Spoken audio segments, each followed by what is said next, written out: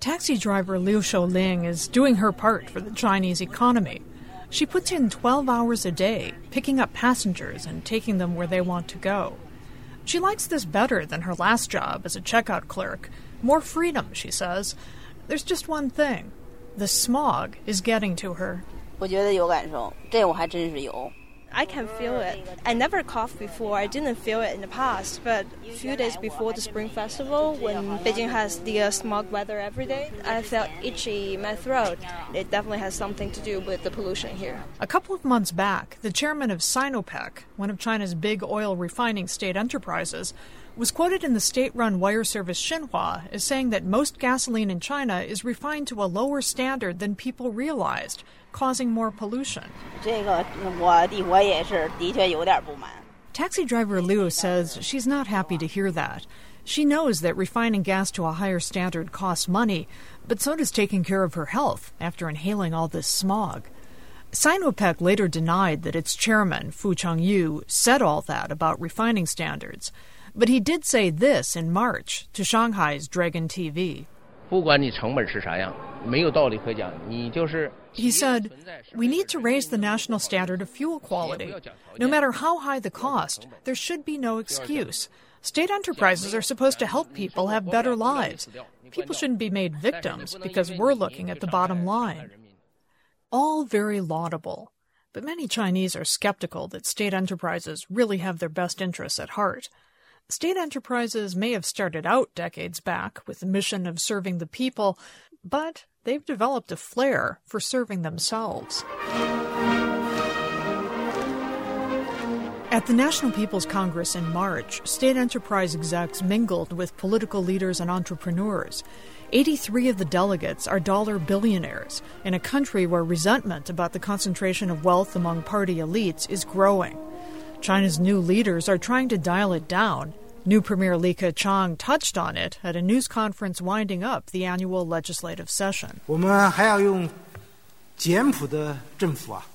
need to win the trust of the people and bring benefits to them by practicing frugality in government affairs.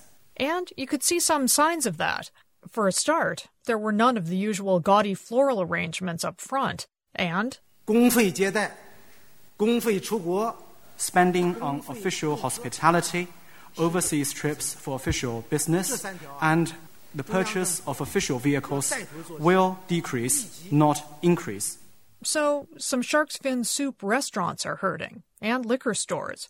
But how does this address the deeper problem, that China's income gap is now one of the biggest in the world, that party elites and their friends have amassed great fortunes, in part because of the favored position of state enterprises? Nearly all of the 40 mainland Chinese companies on the Fortune 500 list are owned by the government. But a report by the private Chinese economic research group Unirule a couple of years ago found that for every dollar of investment, private companies in the industrial sector earn almost 50% more than their state enterprise counterparts. Take away the subsidies and free land that state enterprises get, and their real return dips into negative numbers. Jim McGregor is a Beijing-based business consultant with 20 years' experience in China. To give these companies their due, without state planning, state banks, you would never have the infrastructure that we have today in China. The problem is that day has now run out because they add zero growth. It's private businesses that add growth and jobs and innovation to China's economy. Just ask multimillionaire entrepreneur Zhao Youshan, a gruff, plain-talking 63-year-old. Zhao, who was a soldier and then a cop in his youth, says he started China's first private gas station in his hometown of Harbin, not far from Russia. That was in the late 1980s when, he says, it was easy starting a private business. He says banks back then liked loaning money to private entrepreneurs because they were more likely to pay it back than state enterprises. But he says that started to change in the late 1990s. That was when the government let thousands of money-losing state enterprises go bankrupt. Some 50 million workers lost their jobs. The central government took direct control of 121 state enterprises in key strategic sectors, including oil and gas, and let many of them establish monopolies. Zhao Youshan now heads an association of private businesses in the oil and gas industry, and he says these monopolies weren't what former leader Deng Xiaoping had in mind when he started economic reform more than 30 years ago. He says Deng said resources should be shared fairly and enterprises treated equally.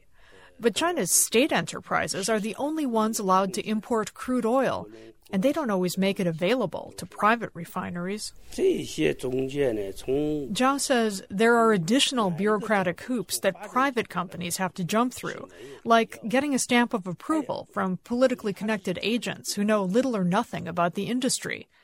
He sees this as a form of corruption, since their fees can be as high as half the value of a project or even higher. Premier Li Keqiang promised sweeping reforms meant to help the private sector. The reform is about curbing government power.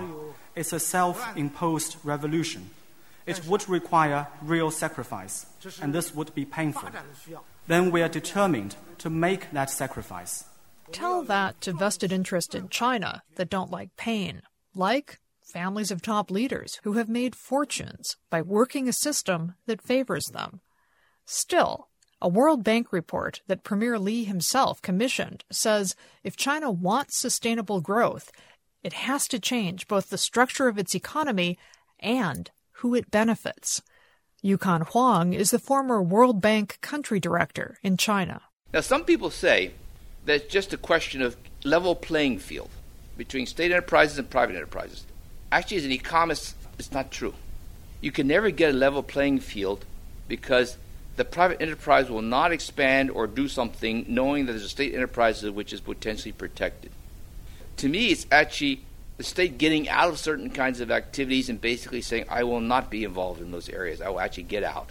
Which is easier said than done. State enterprise bosses are often senior party cadre who may outrank the government officials trying to regulate them. Qi Mei heads the Economic Forecasting Department in the government's State Information Center. She says, in the past, state enterprises haven't had to send much of their profits to the government. So, senior executives have gained enormous wealth, and corruption has become a serious problem. The private entrepreneur, Zhao, couldn't agree more. He says, if the government doesn't get serious about cracking down on corruption, it will lose popular support. The people will no longer listen to them. People will think, if you bribe, then I'll bribe too. It's every man for himself. That's a scenario China's new leaders are desperate to avoid. They say cracking down on corruption is a top priority. But when 4 activists recently said to top leaders, great, start by declaring your own assets, the activists were promptly detained. What the government has done is order state enterprises to share at least a little more of the wealth in the form of higher dividends. But there's resistance there too. Change comes slowly in a system where the spoils have long gone to the powerful, and where there's neither real rule of law nor enough checks and balances on power. Economist Yukon Huang says political reform is long past due. He says, think of China's economy as a big round Chinese dining table with one central pillar. Think of the pillar as the party, the government, the state-owned enterprises, and the state banks, all working together to support and expand the tabletop, the economy itself. But a Chinese dining table, once it gets too big, with one pillar collapses. So the real struggle in China is to move to a Western dining table, where the key players become different legs that can hold up a much bigger table. Different legs. That would mean separating the party, the government, the state banks and state enterprises, and the courts. And that would mean a loss of control, something the party's been none too keen on. For now, its approach is to keep the wobbly Chinese table, but try to improve the service. It'll be quite a balancing act to carry off. For The World, I'm Mary Kay Magstead in Beijing.